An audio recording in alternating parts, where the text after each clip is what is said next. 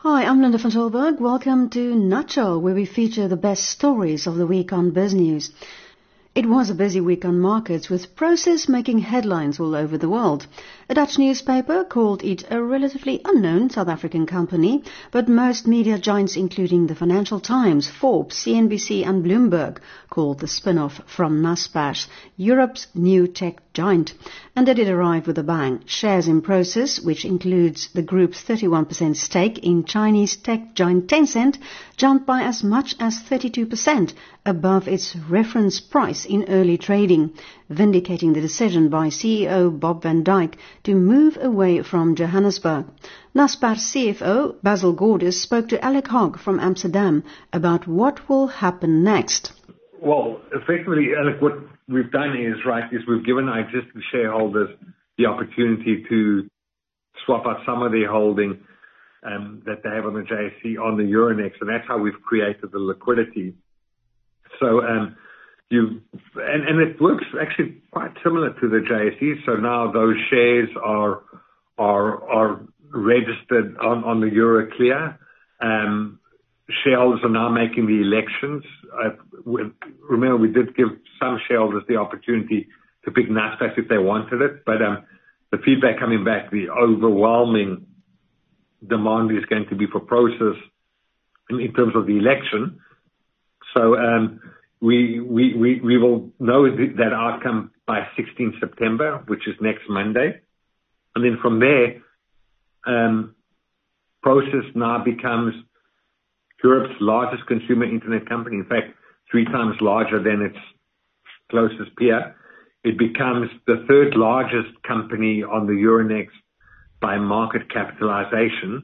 And then when you look at liquidity, because some of these companies have 100% of their stock on the exchange, we're about the 8th largest on the Euronext in terms of volume. It was interesting to see the JSE trading this morning, where Naspers made up about a third of the trading and Prosus made up about 20% of the trading. So more than half were the two companies, which is interesting. Of course, it's the first day of listing and so on, so it might be exaggerated.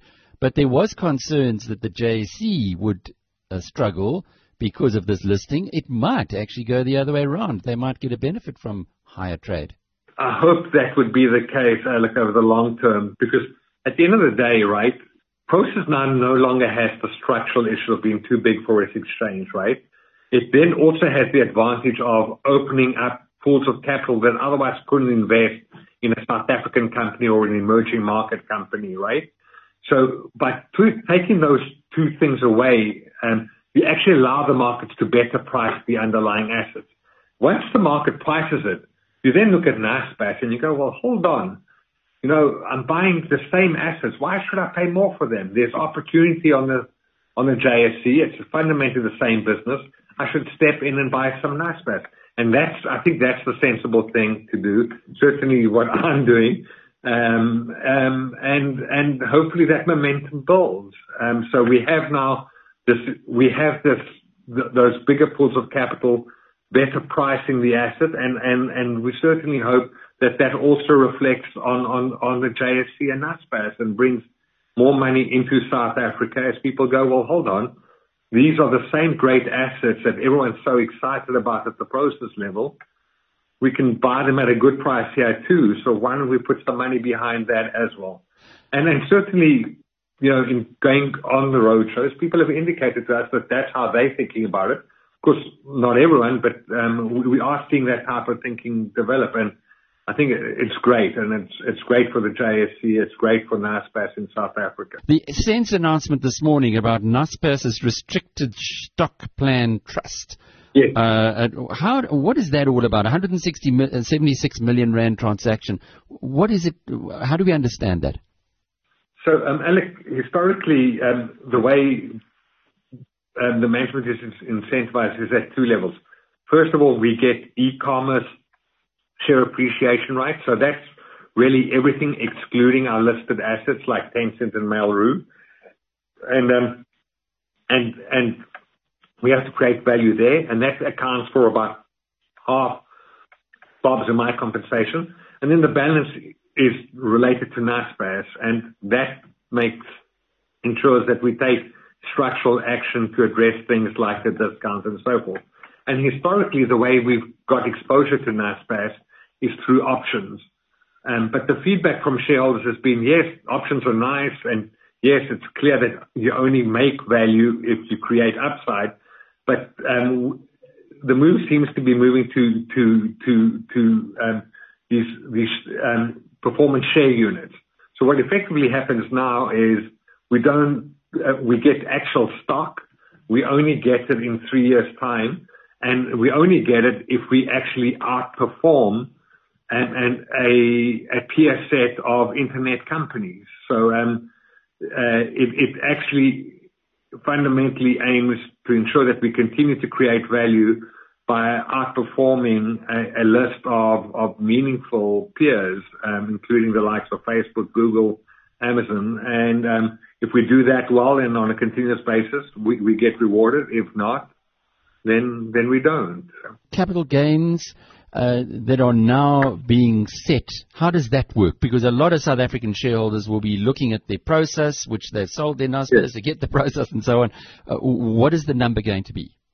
Essentially, if you take Prosus shares as a South African retail investor, not as a South African retail or corporate investor, but this doesn't apply to institutional investors, you will pay capital gains on the full value of the Prosus shares based on the closing today.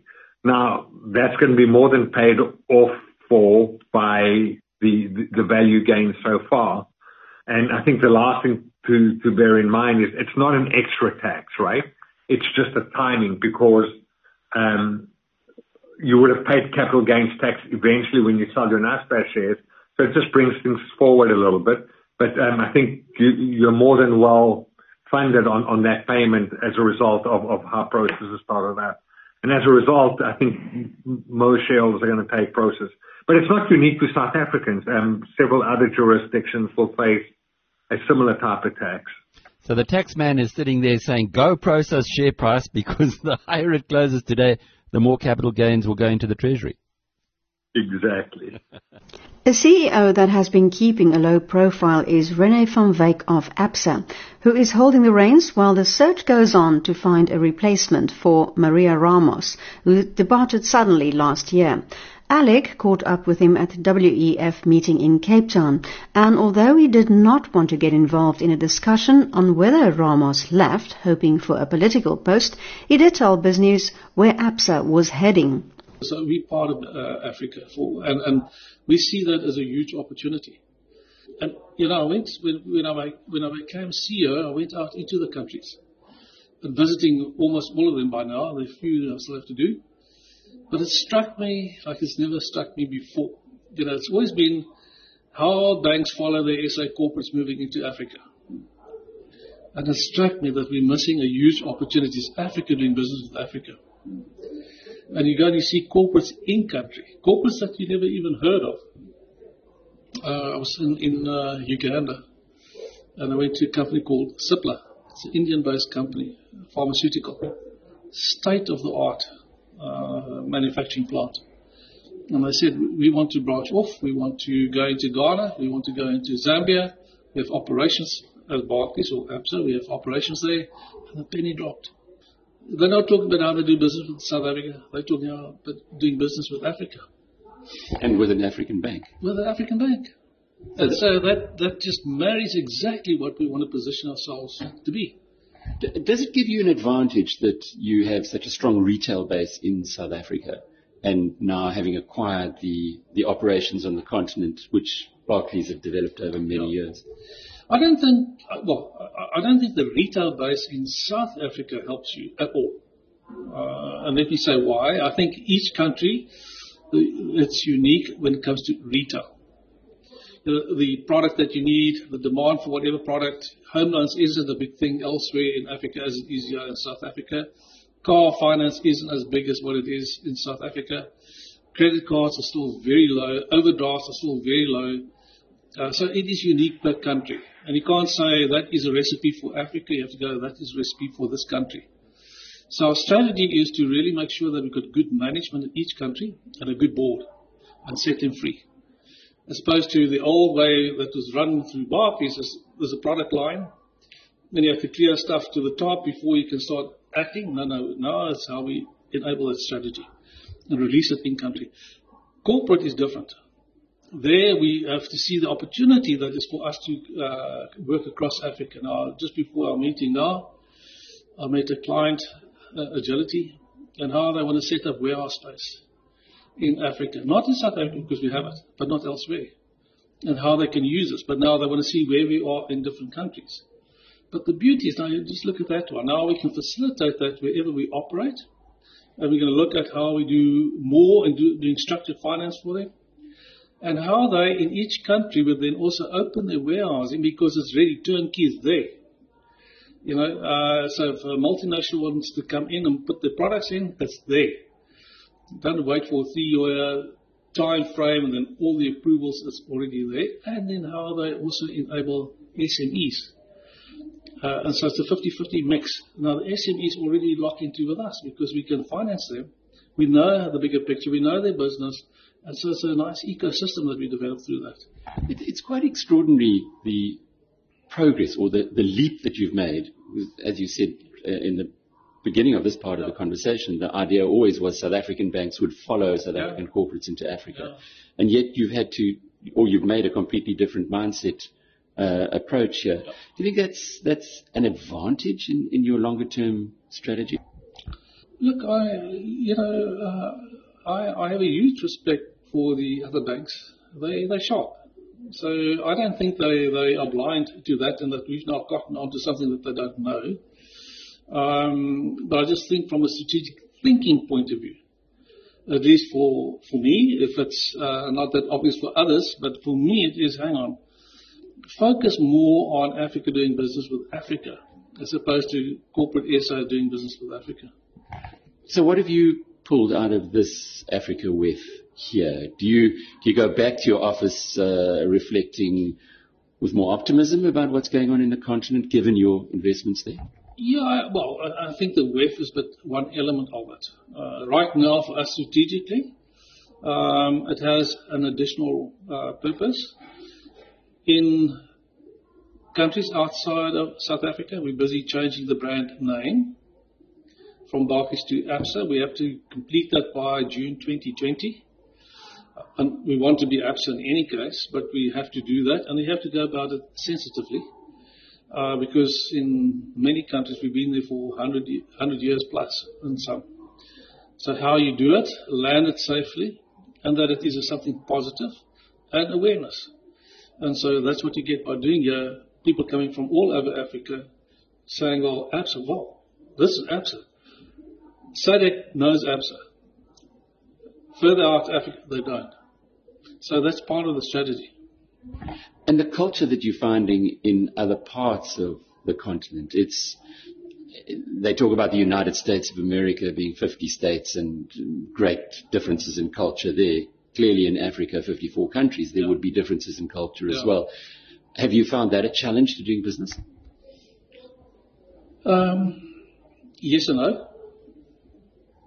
The one thing I do when I go to the countries, meet our team, there's no difference there. Banking is banking. Okay. And especially when you go to the corporates, banking is banking. And the needs are more or less the same. The cultural side will come in when it gets to retail. There you have to be a little bit more different. If I take Kenya, we've got a product they call Timisa. In Ghana, Juma, how you access that market, working with cell phone companies. And the way you do that is not the way you will do it in South Africa. That's culture, and your approach. So you have to look at it in a unique way. As I said right up front, retail will be bespoke per country. Are you bringing many lessons back from other parts of the continent to South Africa? That's the other thing that was good. That you say, wow, we should bring that to South Africa and bring it in here. So we're learning from that. And that's if you set people free. Otherwise, it's just, this is a book and that's how you're going to do it, and that doesn't work. So you stifle innovation and that. And that is something that I picked up, especially in Kenya. Oh, it was really refreshing. Yes. While there was a bullish mood on the JSE after the Prosus listing, the RMB's latest Business Confidence Index, compiled by the Bureau for Economic Research, showed that it slumped to a 20-year low. The motor trade was the only sector which did not experience a collapse in confidence. The chief economist at the RMB, Etienne Leroux, joined the chorus of businessmen and economists urging the government for reforms needed to boost growth, including the easing of immigration regulations, cutting red tape and simplifying visa regulations. As a gloomy mood set in, the latest figures of 58 people murdered in South Africa every day and more than 41,000 rapes made it even worse. More and more analysts are now asking if it isn't time for an IMF bailout for South Africa. The chief economist of the Efficient Group, Darby Root, told BizNews the short answer to that was no. In simple terms, the only reason why a country will approach the IMF to borrow money is if the country is suffering from some sort of balance of payments problem. And that means that the country is in need of foreign exchange, like for example US dollars, and they do not have sufficient dollars in reserves, and they have to pay off a foreign loan. So under these sort of circumstances, they can approach the IMF, ask for a loan in order to pay off this foreign loan. So that is one condition or one example of where a country may need to approach the IMF for a loan. Another example is a country, for example, wants to import something from abroad during famine, as an example. So where a country without sufficient foreign reserves will approach the IMF and say, listen, we need to borrow money because we need to import food into South Africa. And that's another example where a country may approach the IMF to borrow money. Keep in mind that you approach the IMF and you typically borrow dollars as an example, and you use the dollars to pay off something in dollar terms or to acquire something in dollars. And in the case of South Africa, the South African economy does not use US dollars. We use the South African currency called the South African rand. And we can simply create a lot of South African rands if we need be. So we don't need dollars. We are certainly in need of the rands. And for that reason, we simply are not going to approach the IMF to borrow dollars. And what circumstances could we need or use an IMF loan for? A case of an instance where South Africa may need a dollar loan will be where we have to pay off foreign loans, which is not the case. We have sufficient dollar reserves. I can think of one instance, but that's more of a political reason why South Africa may approach the IMF in order to borrow dollars, and that is for political reasons, simply using this as a stick or using this as a motivation to get certain difficult policy changes through.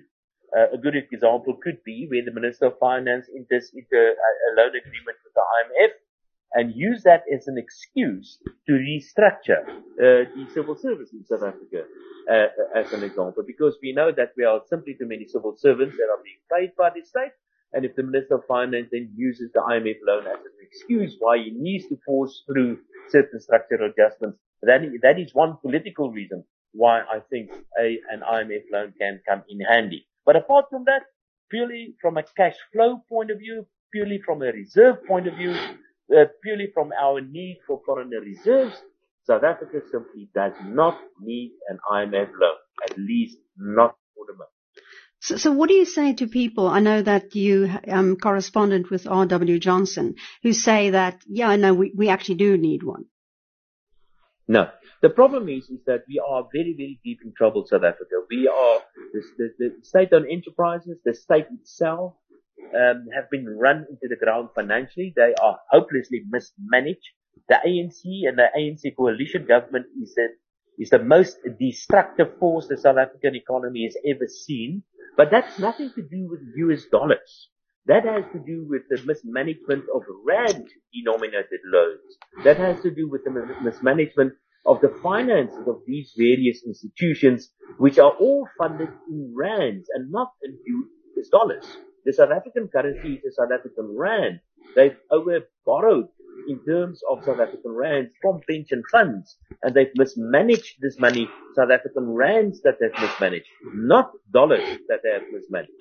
So I totally disagree with R.W. Johnson as an example, we are certainly very, very deep in trouble in South Africa, and the outcome of this is likely to be very high inflation eventually. In the meantime, we can expect further increases in taxes. We can expect things like, for example, prescribed assets. But all those things are rand denominated and not dollar denominated. So our problems in South Africa are not a lack of dollars. Our problem in South Africa is simply a lack of sufficient funds because of the mismanagement of the state-owned enterprises and the state, which were all funded by rands and not by dollars. So what is your comment on Tito's turnaround plan for the problems that South Africa is in at the moment? Yes, I think Tito's plan is a step in the right direction. He's simply not going far enough. I've seen a couple of things are quite interesting here. One is that this plan was released without much fanfare. I think the president certainly knew about this plan, but the president seems to be using Tito Mboweni as a lightning rod in some way or the other. And Tito Mboweni is taking quite a lot of flack from the other ministers and from the other alliance partners, like we saw the South African Communist Party. So, and I really do like Tito Mboweni. I think he's one of the few ministers in the cabinet, including the president, that's got a good grasp on economics and on the financial markets. Unfortunately, I think Tito Mboweni is out of step with most of the thinking of the rest of cabinet, and personally, I'm not so sure he's going to be around that much longer. But his plan is a good plan. It's a step in the right direction. It's not taking things far enough, but I guess politics is always standing in the way of a proper economic plan for South Africa. Finance Minister Tito Mboweni may not agree with Ruud's assessment of his ability to implement the turnaround plan. He took to Twitter this week to enthuse South Africans to shake the baobab tree, rock the boat, get things moving, and irritate the establishment, and to let them think. Mboweni said the country needed movement. Well, there's one case where red tape went haywire and the word common sense appeared to have flown out of the window. It's in the case of junior doctors at the Tygerberg Hospital who took 2 chairs from a dump at the hospital and decided to renovate them for their tea room. Or is it always more complicated in South Africa where people seem to have political motives? For this, one doctor was fired and the other 2 were slapped with a suspension. Labour lawyer Michael Bagram picks up the story. They then launched an appeal. I suspect what happened was the union, this is now only a surmise, that the union had complained and said, when our people are caught stealing, they have disciplinary hearings and you fire them. The appeal went wrong and it was turned down, and they said no, they're confirming the same findings. And that's when they found their way to my office to see what could be done. And I said, this sounds absolutely ridiculous.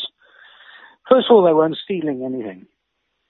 Second of all, even if they were stealing something, God forbid, it's of no value, so you can't charge someone for theft. And I gave them the example that if someone stapled their kid's library card in the office, they're stealing one of the staples. You wouldn't expect to get stolen. You wouldn't expect to get a disciplinary hearing for stolen property. And I said, and finally, they worked for 6 months thereafter, so no one seemed to care that this actually happened. So on all accounts, they couldn't be found guilty, but they were. And I said, I'm sure that the provincial government knows nothing about this. And I'm sure that if someone with a little bit of exercise could actually exercise their mind and say this is absolute nonsense, it's rubbish, and to reverse it, which is in fact what happened eventually. The problem is that our law has become an ass, that you can actually go through this enormous exercise, embarrassing exercise, go ahead and dismiss people who are actually vital to our system for no reason. It's an extraordinary story, and it's one that's been picked up all over the place, social media, etc., for good reason. What has happened, of course, is the Provincial Department of Health, who got wind of this, then immediately asked for an investigation into what's going on in the hospital. And that investigation obviously turned up trumps where it showed that the chair was worth nothing, that they did this so-called theft in midday in front of all security with permission, and were in fact wanting to bring the chair back, and in fact it is back, and they worked for 6. So as soon as the provincial head office found this out, they reversed all of this, and they said, sorry, we've learned a lot from this exercise. I hope they have learned a lot. There is no consequence. The embarrassing part is that these 3 doctors, who are young doctors, vitally needed in South Africa as anaesthetists, have been extremely embarrassed. Obviously, it's a distasteful exercise. They've gone back to work. I know that Dr. Domingo called it quits and went to go and work for a private facility. But Doctors De Swart and Morgan have gone back to work there. De Swart has to because he's got to now qualify as an anaesthetist. But I can imagine this exercise has created a really sour taste in his mouth, and it's something that we can ill afford in South Africa. And here is a story to warm your heart, a coffee company that employs mostly deaf people. If your first thought is also, now how would you order your favorite brew? The CEO of I Love Coffee, Gary Hopkins, explains. Well, so that's the thing is, first and foremost, we're a coffee shop and we serve coffee. So we didn't want to make it difficult. So if you come into any of our outlets, there are numerous ways for you to communicate. So you can point at the menu, you can write it down, various ways. And we've got little blocks you can use. It's very easy. But if you want to sign, we have instructional videos right next to the counter, and you'll learn to sign. And the latte I'm going to show you is the letter L. Imagine I'm holding the letter L up and I'm washing a window. That's how simple a latte is, and you've learned that in less than a second. So it's really very easy. Why? Why did you focus on deaf people? Because deafness is the disability that people forget about, and most deaf schools don't really teach subjects that help people get a job. So no maths, no science, no history, no geography, no biology, no economics. So what do they teach? So they teach basic literacy and some life skills, and most of them are taught a trade. So you get a lot of people coming out who are cleaners or maybe upholsterers. So it's really very difficult for them to bridge the gap to get into the workforce. Also made worse by the fact that sign language isn't recognized as a language. So in hearing schools, no one's taught sign language. So you've got this huge divide between hearing and deaf. So when you start off, you've already got a disadvantage being deaf, and then you get into the system and no one knows you, no one understands you, no one wants to take a chance, and out you go. How did you learn about this?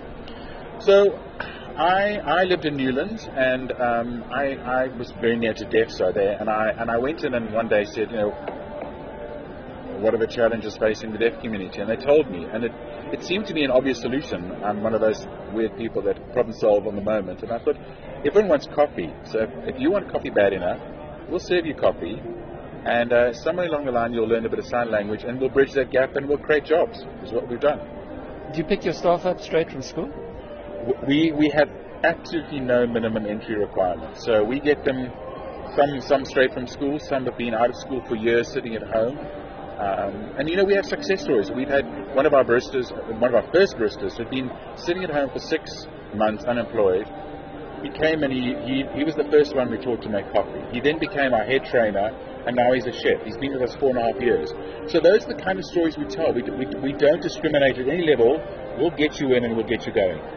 You said a chef, so you've expanded out of not just correct serving coffee. So we're actually in a quite an expansive space at the moment. Is that we have in Cape Town 3 sites, in Johannesburg 2 sites, and one of those sites is with WeWork, the office sharing space, and they've chosen us as their coffee supplier. So wherever they expand, we expand with them as baristas and supplying coffee, but also food services. So we're setting up central kitchens, which allows us then to expand our training. So in most sites, we have baristas and chefs providing food and coffee. And you're an entrepreneur. Yeah, for my sins I am. I'm a social entrepreneur. I like to make that distinction. Anyone can make money. What is the distinction? Yeah. Well, the distinction is that, making money for yourself is one thing. Making money that has an impact on someone else's well-being is really what we want to do. And we measure our impact purely on the numbers we employ. That's really almost our sole measurement, though profit is part of it, and all profit simply goes back into the business. And that was all your biz news in a nutshell. The full interviews are available on our website.